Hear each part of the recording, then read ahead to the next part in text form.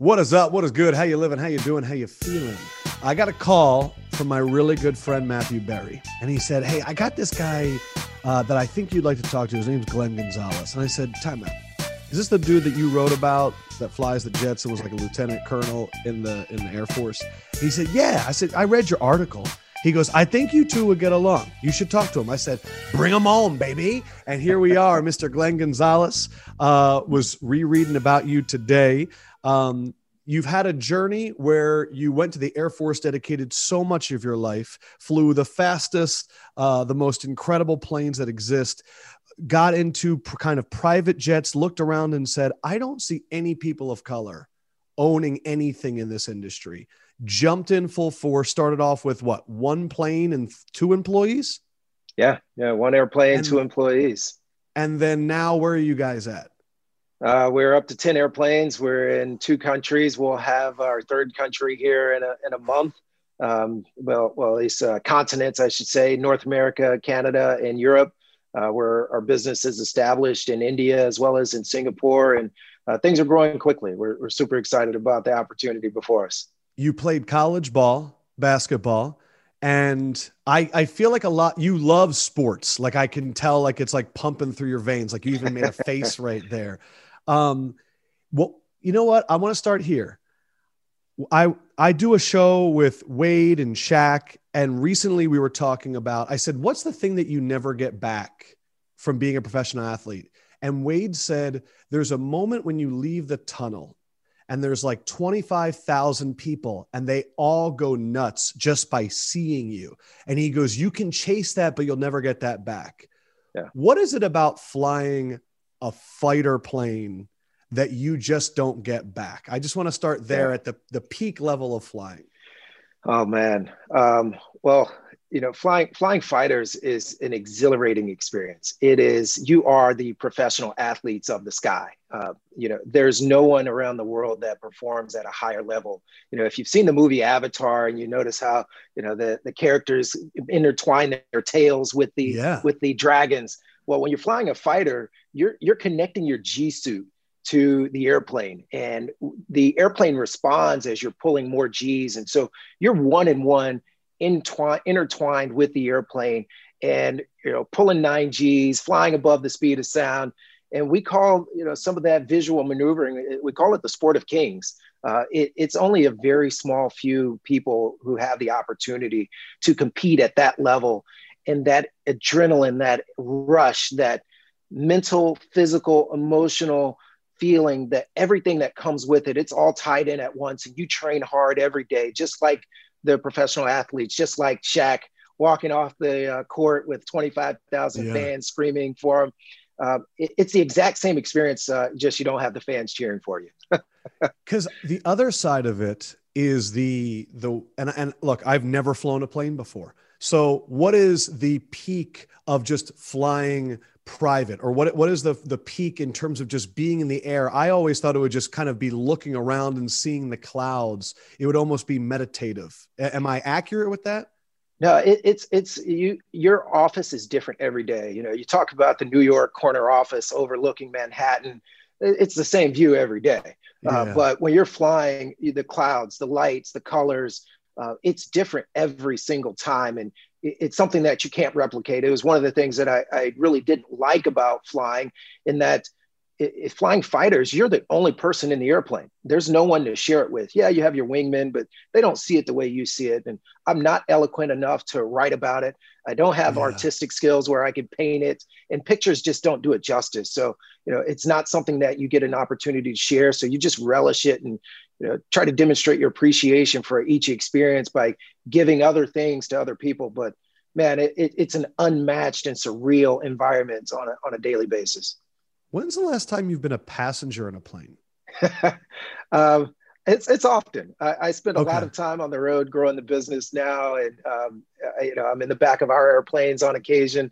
I do still get a chance to fly our airplanes, but more times than not, it's about a 60-40 split right now, or 60%. That'd be like if I was driving around Jeff Gordon. I feel like the entire time he'd be like, can you get the hell out of the wheel? Like that, like, are you, what's going through your mind when someone else is flying? I typically have already checked the weather. I've checked the NOTAMs. I've checked all of the same stuff that I normally check. And I'm wondering, what kind of experience this person up front might have. A lot of pilots are younger these days, which is sometimes unnerving. But I understand that people have been taught how to fly an airplane, and if need be, instead of, is there a doctor in the house, is there a pilot in the house? If I'm a passenger, I could step in, and I'm sure I can land us. I know of NFL players. I would say probably Jimmy Graham is the most notable in terms of NFL players that have gotten into flying. Do you see any correlation between athletes and flight in terms of, this is something that once they retire or even while they're playing, they would want to get into? Flying is one of those things that if you need a way to get away, you need a way to just kind of sharpen that focus and energy again. Flying's the way to do it. It forces you to stay completely in tune with whatever's going on. Mainly because the odds of failure are pretty high, or the consequences of failure are pretty high. But being able to just zone in and stay focused, and you're always trying to seek perfection. If you're hand flying an aircraft, maintaining your altitude perfectly, your airspeed perfectly, it's impossible to do. But the better the flight, the fewer separations from your airspeed and altitude that you might have. And athletes are just the same. What I love about that is that's the dilemma, the athlete's dilemma that I've heard, is that when you are in full season at a professional level, everything is about getting as close to perfection as possible. And it's about having that unwavering focus to stay the path. And I feel like that's something that not a lot of us get to experience ever. A lot of us don't even push ourselves to ever come close to that. And so do you almost get done a flight and feel very calm? Like, are you super centered once you leave that cockpit? Oh, absolutely. It's the whole experience for me is, it's surreal. It's kind of like people talk about sailing, and you've been on the water for days and you haven't seen land, but you've been navigating, whether it be through the stars. And when you finally get to that destination and you see, some land out on the horizon, and you realize that's what I was after. It's a great feeling. And it's that same feeling when you land on a new piece of concrete at an airport that you haven't been to before. It's the same feeling after you put your heart and soul on the court, in my case, playing college basketball, and walking off the court knowing I've done everything that I could, and we won the game. I was talking to my fiance recently about what it is like to go through a profession and then decide, let's reset. I've achieved something, and now I would like to go in a different direction. You had that through your pursuits in the Air Force. And then as you go into private, you're like, okay, I'm kind of starting from scratch. What was that process like to achieve and then have to go and then reintroduce yourself to the world and build up again? How did you handle it? Yeah, my wife and I talk about it all of the time. When you know your values, your decisions are easy. And so in my case, when it was time to transition away from the active duty Air Force and step out of the fighter for the last time, it was a great experience, but now what?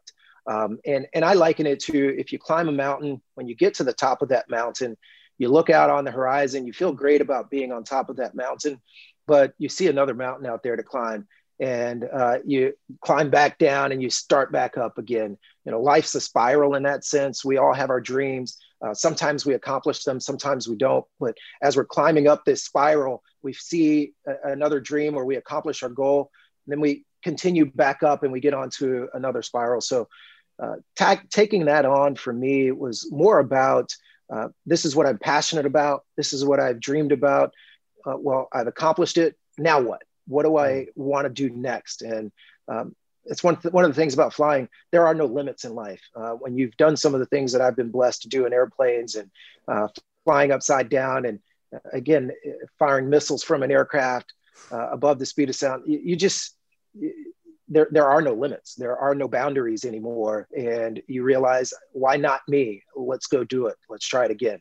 All right, I'm going to get into jet it, but you brought out like three things there that like piqued my interest. So let me go through them quickly. Number one, when I'm leaving a basketball court, I have to hit the last shot. When you were leaving a fighter, did you have to do something for the last time? Yeah, I wanted to go above the speed of sound. I knew that. I had to go upside down, and then I had to pull G's. You don't get an opportunity to do a lot of those things. You can fly acrobatics, but some of these acrobatic airplanes, I mean, you're not going to get the force and the fire that you get with flying a fighter. So those are all things that I knew I couldn't do all at the same time ever again. Yeah. Second thing, I used to be, my first job, I was a news reporter in Nebraska.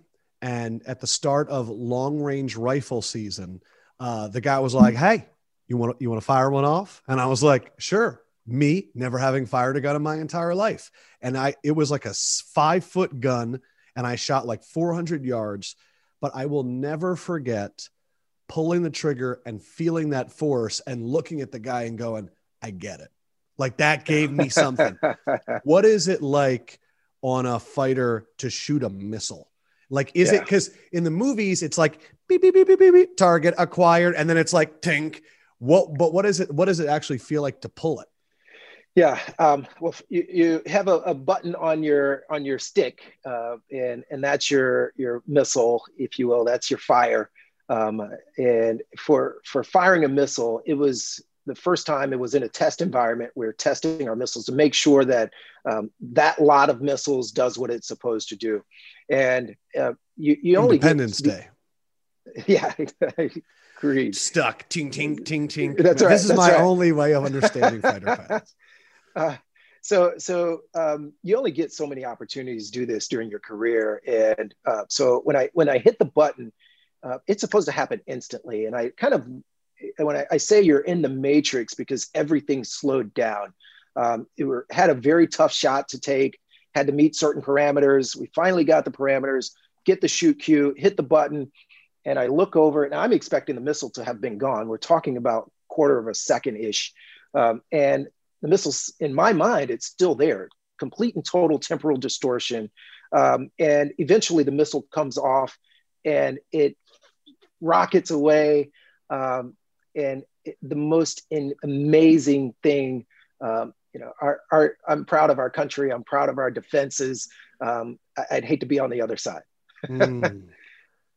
So were you like looking at it and then watched it go? Like, was that the watched experience? It go. Essentially, the missile drops off of the airplane while the rocket is firing. And then from there, it proceeds forward. Insane, the amount of force and power and speed. Look, I'm familiar with speed, right? I mean, we're flying above the speed of sound. We're flying 500 feet off the deck, just below the speed of sound, over the Vegas desert. Incredible that speed, but wow, those missiles are pretty remarkable. And then my third question was, you don't seem like a guy that would be afraid of roller coasters. I've always loved roller coasters. Okay. Not at all. In terms of building a business, I think I'm 34. I'm gonna be 35 in a month. A lot of people that listen to this are my age or younger, and I think we are in the age of building for yourself and creating a legacy.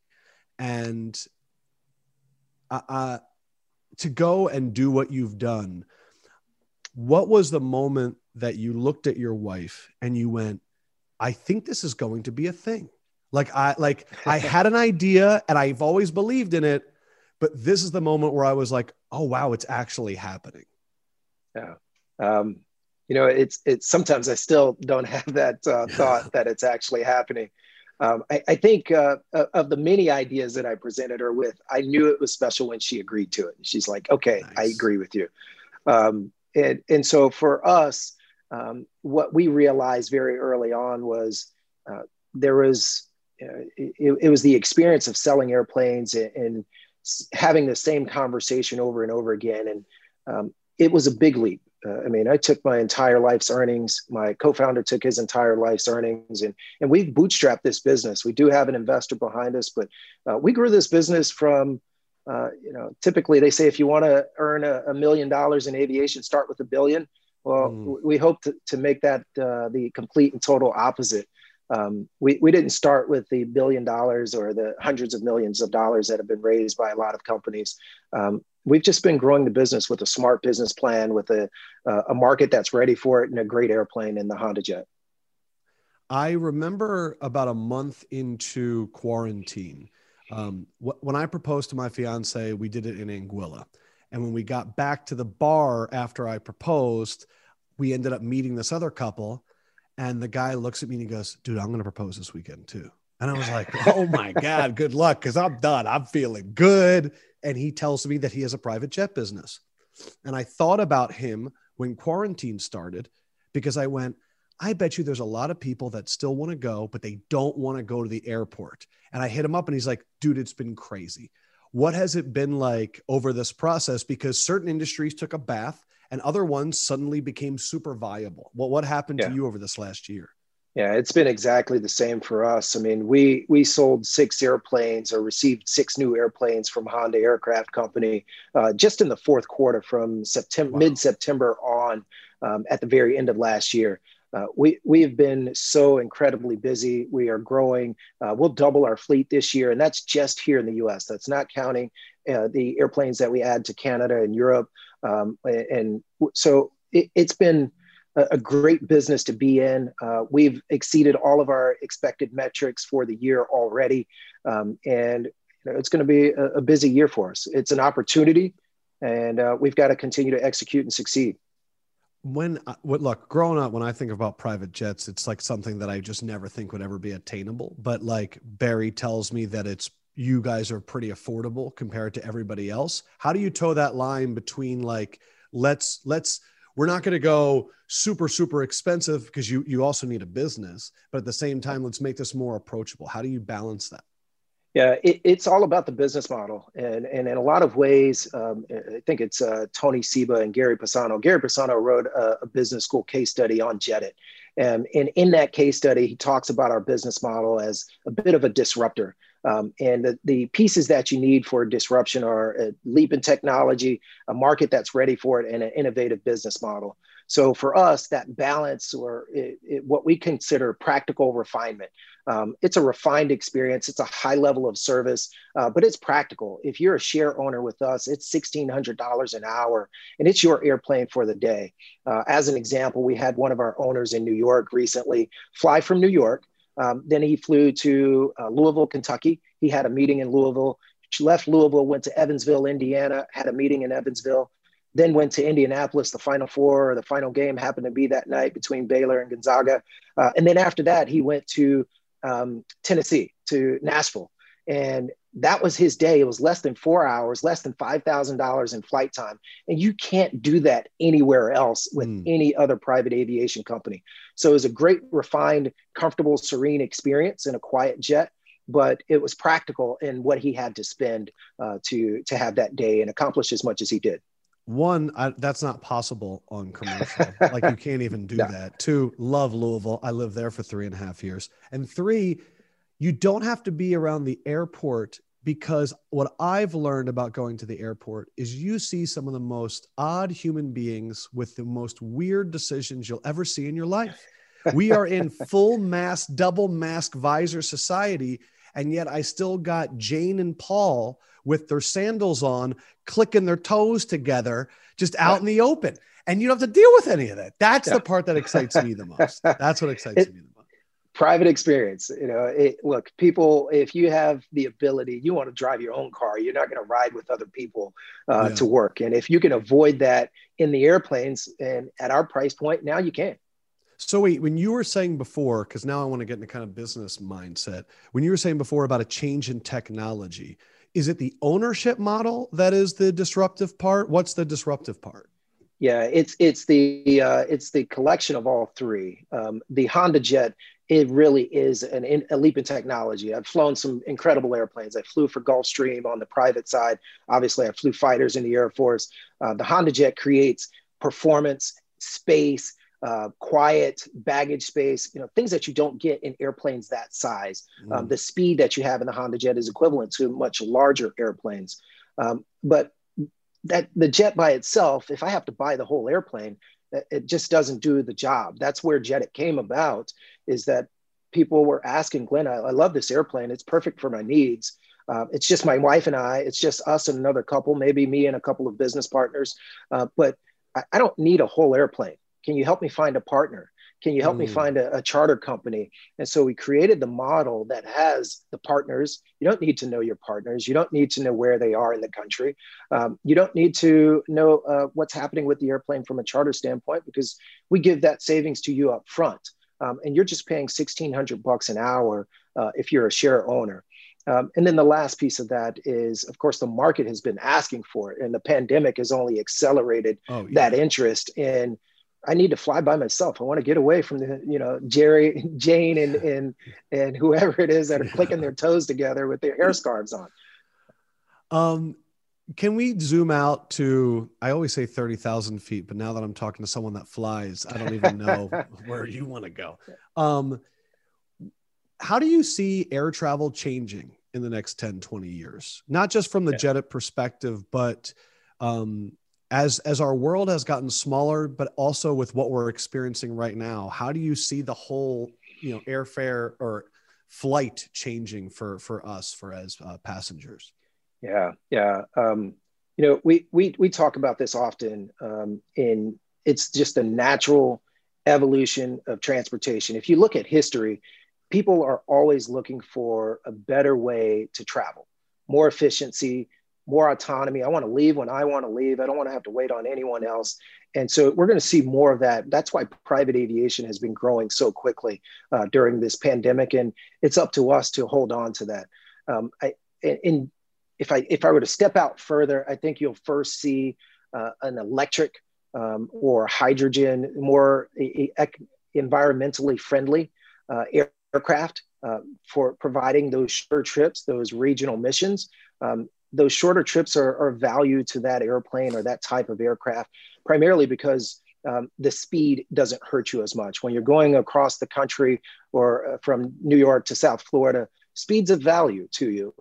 But when you're going from the Hamptons to Teterboro or in New York City, or from DC to Woodbridge, the speed really isn't that big of a deal. So I think we'll start to see people sharing rides on more environmentally friendly electric or hydrogen related assets.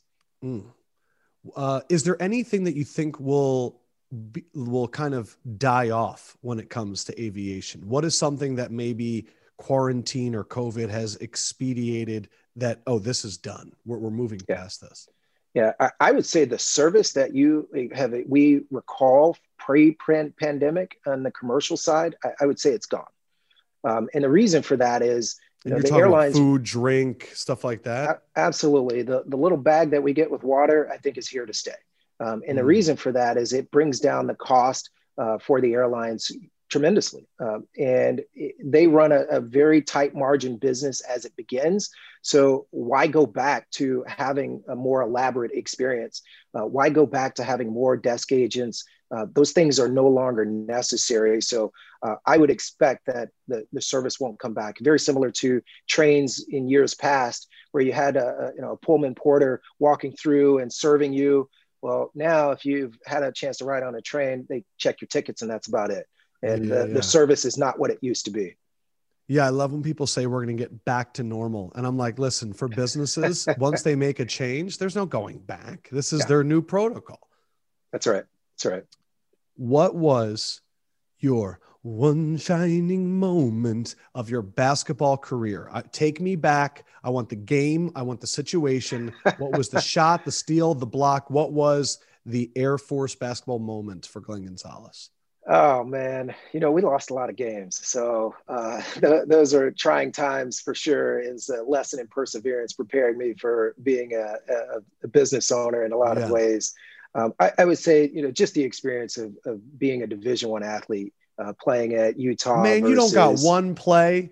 I guess, I don't know, man.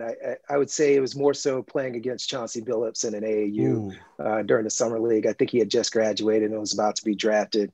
And I don't remember the number of points, but I know he was averaging like 30 something against the league. One of my childhood friends faced Kyrie Irving in high school, and he didn't know who he was. And so he started chirping him, and Kyrie just went off. And he said he'll just never forget the shift. Was there anything about Chauncey's game that you remember from that experience? It's the strength. It's the strength. And I was a pretty good athlete, and I was strong. I was had the highest power index on our team. I was pretty fast. But the strength of guys at that level and just the fluidity of their game. I was a great athlete, but I wasn't the smoothest basketball player. I was fast, and if I could harness it better, I probably wouldn't be talking to you in this forum. But it was just a great experience all around. And I guess there's some of the things outside of playing that were most enjoyable for me. Were you the team speech giver?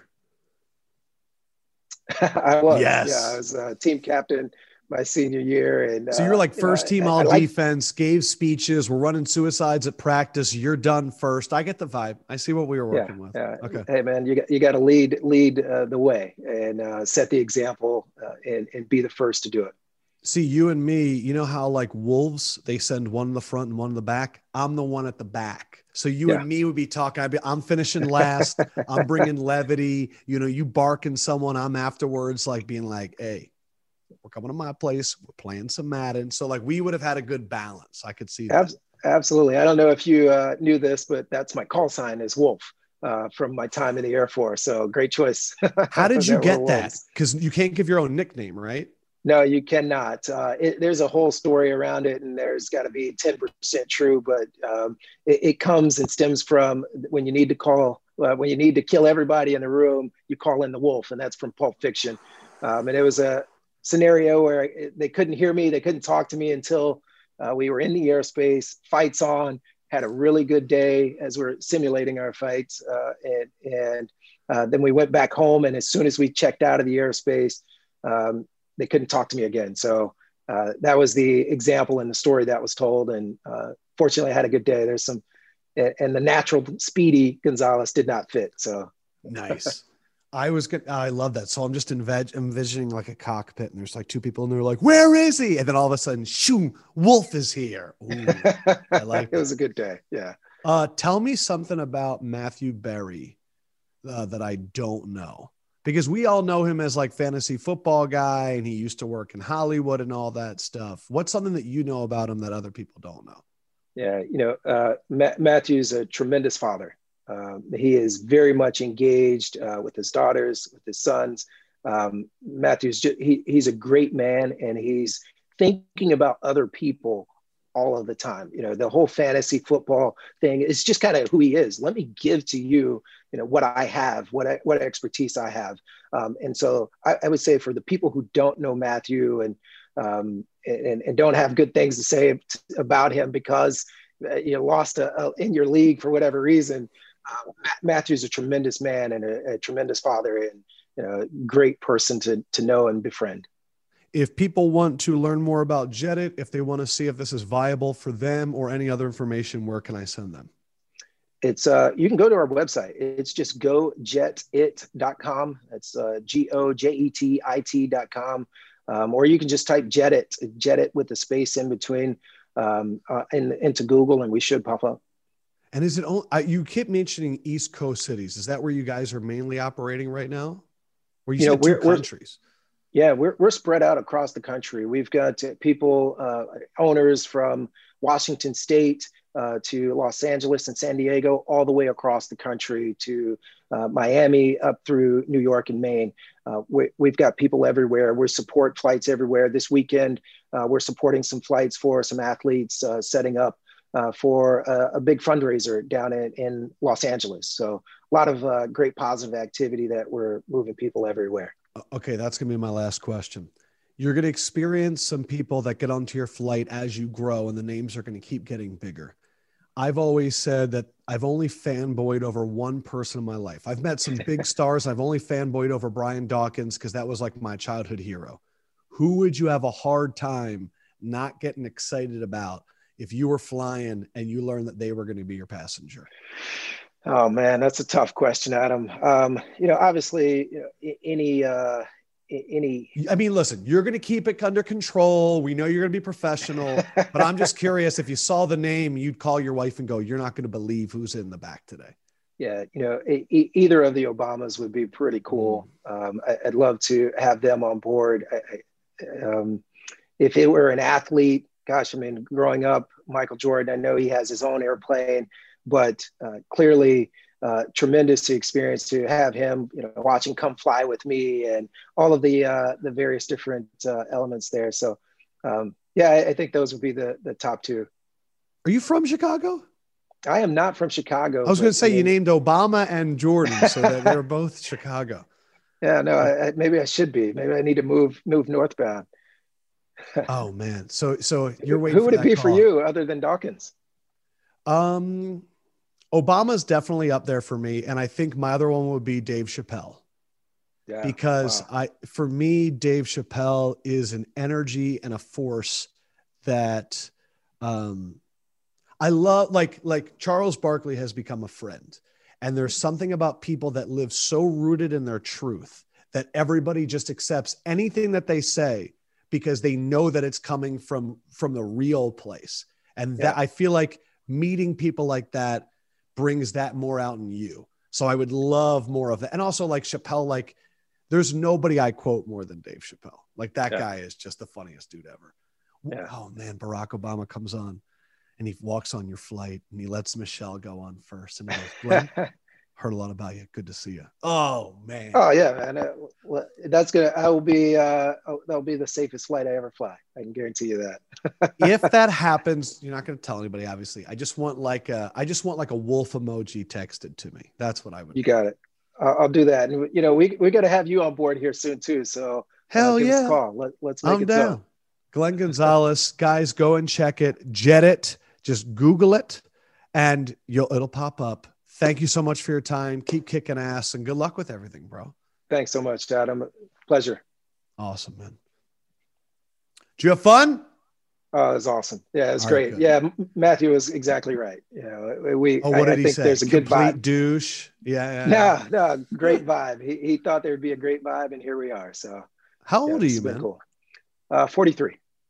So now you're just how old were you when you did the transition for Jet It or from the Air Force to Jet It? Yeah, that was 2.5 years ago. So I was just over 40. Yeah. Wow. Yeah, it's been a fun ride. It's been a ton of work. I wish I would have mentioned this during the recording there, but the effort that you put in and day out in sports, it's just the same as running your own company. You have to get up, and no matter how sore you are, how drained and fatigued you are, you got to get up and you got to keep going. But because you love the game, because you love the excitement of it, you jump in there and you go do it day in and day out. Process, all about process. Gotta love the process. Yeah, LeBron James, I guess, says that. Yeah. All right, Glenn. Good talking to you, my man. Have a great day. Same here. Thank you, Adam. How you living? How you feeling? How you doing? The guy that I have with me, he wants to talk some poo-poo. Just kidding. It's JuJu, because we're talking some Charmin. I want the plug right off the bat. You've done 7 of these. You're working with Charmin. I want to hear the perfect pitch, man. I want to see why JuJu is going to be in the bright lights holding up that toilet roll. What do we got? All right. So basically right here, as you guys can see, we have Charmin. Basically, our partnership with Charmin is unbelievable. Probably the best deal I've had this offseason, honestly. No cap, no kizzy. Basically, what it means is that Charmin has created this BRB bot, which is an AI of JuJu, or AI of you, where you can basically use it during meetings while you're streaming, playing video games. Like myself, I love to stream on Twitch constantly, day in, day out. I have phone meetings constantly, day in, day out. And pretty much, in order for me to go to the bathroom, I don't want to be rude. I don't want to leave the screen. I definitely don't want to take my phone to the bathroom, because people do that, and I do not want to do that. So for myself, I will be streaming tomorrow with Nick Merckx, Nate Hill, Funk Bomb, a bunch of FaZe guys, a bunch of top streamers. And in order for me to go to the bathroom, I'm going to use the AI bot JuJu, where I set up. And there's 2 ways. You can set personal, you can set business. For me, it's always personal. It's always fun. It's always lit, having a great time. So tomorrow you'll be able to see that. Join live, first take to ever see the Charmin BRB bop. And you know what? For one, that was great. You nailed it. I also want to say that if I had to partner with a toilet paper, it would be Charmin. Because I think if we're being honest, we all wipe, we all know. Yeah, it just feels the best. Like it really, you picked the right one. Congrats. Yeah, it really does. And honestly, like, dude, the product too is unbelievable. Like unbelievable product. You know how much money you save on toilet paper? I don't know if you have kids or not, but the kids, you know, I don't know the type of person you are, but the kids, they like to just keep rolling. And like, dude, you're so well versed on toilet paper knowledge. I love this. Yes, sir. All right. So I have other questions for you. I feel like you are at an interesting spot, bro. So I do a lot of NBA. I've been doing NFL for a long time, and I'm always amazed at NBA players' ability to extend beyond the lines. And you are, in my opinion, one of the leaders of this new school of NFL players crossing that line as well. I know it comes with a lot of bullshit. I know it comes with a lot of old people blowback, the way that you connect with your communities. Kind of looking back to when you got in the league to now, what's the ride been like? Because you've experienced it in a way that I don't think a lot of other people have. Yeah, it's been unbelievable, bro. Like if I tell you, like personally, like be honest, like I've enjoyed it. You know, there's been ups and downs, but at the end of the day, like you know, if you're on a roller coaster, like you're gonna have ups and downs. But at the end of the roller coaster, you're like, man, let's go again. You know, so it's like I wouldn't change anything. Anything I've said in the past, anything I've done in the past, you know, I wouldn't change it for anything because at the end of this ride, like I'm happy where I'm at. I'm excited. I'm having so much fun. Let's run it back, Turbo. So for myself, it's like I said, I'm not normal to like most, you know, NFL players when it comes to, you know, the whole social media thing, when it comes to the branding yourself, when it comes to, you know, playing on the field, having fun, having a great time, you know, and I'm doing at a team where, you know, we're a top tier team, you know, we compete, you know, in playoffs and stuff like that. So, yeah. When you came back to the Steelers, I just want to know because you went to college and I'm sure you got recruited and all that stuff. What was it like as a pro to go on free agent visits, and how is it like the college? Because I'm never going to experience that, to have other teams be like, you can make the decision. What was that process like? Very different. College, there's no money involved. There's not millions of dollars put on your head saying, hey, if I go here, you can get this much money. But nowadays, you know, college can sponsor kids, I guess. Nowadays, like, you know, if you go to this school, like I always thought colleges paid kids. So I'm, you know, but in college, like you get to choose where you go. And it's not really much a business decision. It's about, hey, how long can how fast can I play? Where in the NFL, it's like, how much money can I get? What I'm worth, you know? Right. I'm doing. My free agency was for me myself was the most stressful free agency I've ever. Obviously, my first and only, but hopefully not my last. But it's very stressful because you know you're on the board. You know, you see other receivers go by. And for myself, I'm more of a laid back guy, you know, like I look at it, I'm like, hey, this free agency, I had the best numbers, no doubt, like easily. But for me, it was like, would I take that much money and play for a certain team? Maybe not, depending on the situation, because, you know, I look at all the factors where I'm at, marketing wise, quarterback wise, who's on my team, who's next to me, who can I learn from, who's the coaches, who's the OC. Because that all takes into factor. You can't just be like, oh, damn, I'm getting paid that much money, I'm going to just take it. Nah, unless it's like the only option, then yeah, I would see that.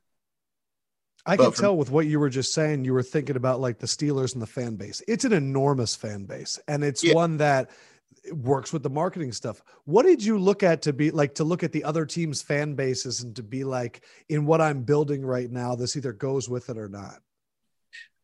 For me, what I looked at it as if I go to Baltimore, my fan base here is going to hate me. Regardless if they're like, yeah, I'm a big Steelers fan, but dude, the most disrespectful thing is, hey, like I'm James Harrison, let me go to the Patriots. And then like, it kills, I'm not saying it doesn't kill your career, but you know, you lose that strong fan base. So like Baltimore, if I went to Baltimore, like, yeah, I would have built a whole nother fan base, but I think Pittsburgh fan base is so much bigger. And as far as like, you know, you're looking at, you know, your relationship with your coaches. I'll have to, you know, play with the new coach. learning a whole new playbook, which I don't mind, Right. And like, I think what Baltimore offered me 14 mil, Mm. they offer, more like 13, 12, on a 1 year deal. And I took less money because I'm betting on myself for the future. And that's just how it was. I think it's very interesting. Like, I think some people would hear you say that and go, why are you worried about other people? But at the same point, like, we are in a time where we are building support systems and we have legacy in mind. And you're Yes. right. Like, it would kind of be like hitting restart on the whole thing. I'd never thought of it like that. Yeah, most definitely. And think about it. People don't know that the Steelers are top 5 to have the most cap space next year. Like, nobody knows. If I come back to the Steelers and I ball out and do what I'm supposed to do, they can resign me for the next 4 years. And I'm in a franchise for 9 years. You know how hard it is to sign a third-year deal with the Steelers as a wide receiver, let alone sign 2. Yeah. Me and Brown and Hines were the only 3 people to ever do it. So it's like, people got to look at the bigger picture. And like, football is like, you can't just grab money and go, because, within 4 years, like, that team can cut you within the second year, and they cut you to your third year. You might not even make it out of your first year. So it's like, in order for you to think about a legacy, you need a great quarterback. You need a great OC. You need a great offense, and then people around you. And that's why 100%. That's why Tom Brady's the best to ever do it, because never once you heard Tom Brady, the highest paid quarterback ever. For me, I've never heard that. And as a kid, you would think like, dude, this dude's a GOAT. Like, how come he hasn't been the highest paid quarterback? And it's like, he takes a pay cut because so many guys around him are all great. And look what happens.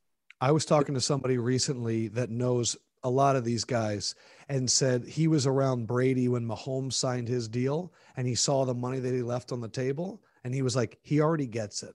And it's because we can all eat. You know what I mean? It's just, who are you sitting at the table with can kind of determine how much food is coming from the kitchen. Yeah. Yes. I got a question for you, because you came in when it was Big Ben, AB, all that stuff. What did you learn from AB that you didn't even realize until after he left? Because not thinking about all the drama and stuff that happened, but when you came in, when you look back at it now, what did you learn that you didn't even realize you learned back then? Man, honestly, it was just his work ethic. Like, people always say, like, man, AB is one of the greatest receivers in his time. For the past, like, those years where he went 1,000 yards, 100 catches, like with Big Ben, like, it was things you see behind the scene. Constantly working out. At the facility. Like, at home, like. And that's where I was just like, man, I want to get there, and I pushed so hard, to be, top tier with him. And like, my second year, it was a year he had 1,000 catches. He had 100 catches. I had 100 catches. He had 1,000 yards. I had 1,000 yards. He had more touchdowns than me, but, I was still, I was growing to get to where he was at, and still trying to get there, by far, like, number wise and on the field stuff, like, it's something that, I strive to be. And it's something that could be used in more than just football too. You know what I mean? Like you're in streaming, and like, the guys that normally do the best, they are the ones that are on all the time, responding all the time, and are just, it is a grind in anything that you do, but to be great for sure. Yeah, it's definitely a grind let's just say this. If you can make as much money as you make on the field for marketing, you're doing something good, right? As far as like off the field stuff, like, you just gotta grind. You gotta keep going, because you only get paid within 17 weeks, and that's actually 18 weeks now. You get paid for 18 weeks, and then if you don't playoffs, you don't get paid for the playoffs, and if you don't win, you don't get paid for that. So it's like, people don't realize the contracts. It's crazy. For 7 to 8 months, you're literally living off of your earnings, which you made, and it's like, how are you gonna eat? How do you want to eat?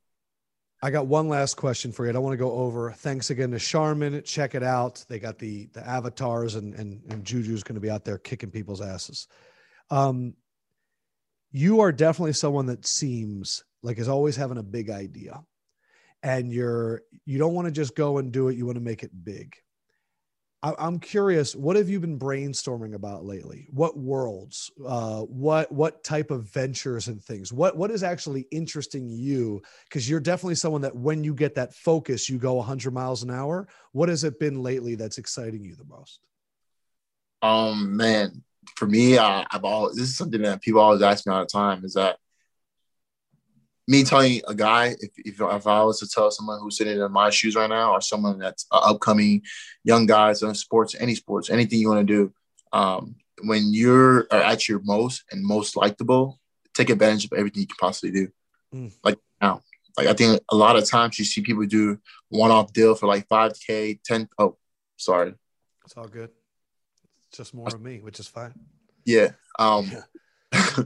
A lot of times you see a lot of guys who are, retired athletes, retired people, they're doing like these one-off deals, they're doing this, doing that. And it's like, no, set yourself up to be, set for life. I like football only lasts, the average year is 2.5 years, but for me, I'm willing to play, for another 10 more years. And that's that. And then after that, like, what do you have going for you? As far as like business deals, like instead of being a part of my own gaming org, I create my own gaming org. I have my own gaming org. As far as like creating my own clothing line, like you want to attack things right now, get a part of business right now when you're at your highest peak, because people love you now. Now next year, every year they draft a new JuJu, they draft a new drafting new Najee Harris, and draft a new Pat Mahomes. Like those guys are always coming. Those guys are always taking your spot. So when you're hot right now, grab it, take as much as you can as possible, and then grow it out. It's more of a long-term thing. You want to think of the future than like, hey, just thinking now. Saying yes to a lot of opportunities and holding it down. And I'm glad you said yes to this Charmin opportunity, because it gave us a chance to talk to you. Great talking to you, my man. All right, no problem. Take care. Thank you.